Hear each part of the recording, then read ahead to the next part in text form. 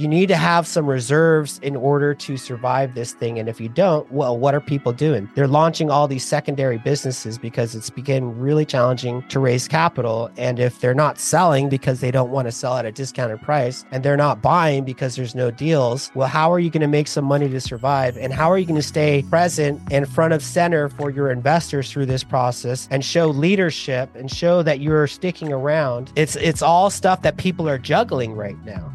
So let me ask you this question. You brought up a very good point that people are pivoting, they're getting into more, I would say, the side businesses, right? Because like we talked about that, I think multiple times before, how in California there was a gold rush. And I'm not sure how many people found the real gold and gold panning, but a lot of people who had the vision and they put their shacks outside and with the shovels and the buckets, they made more money.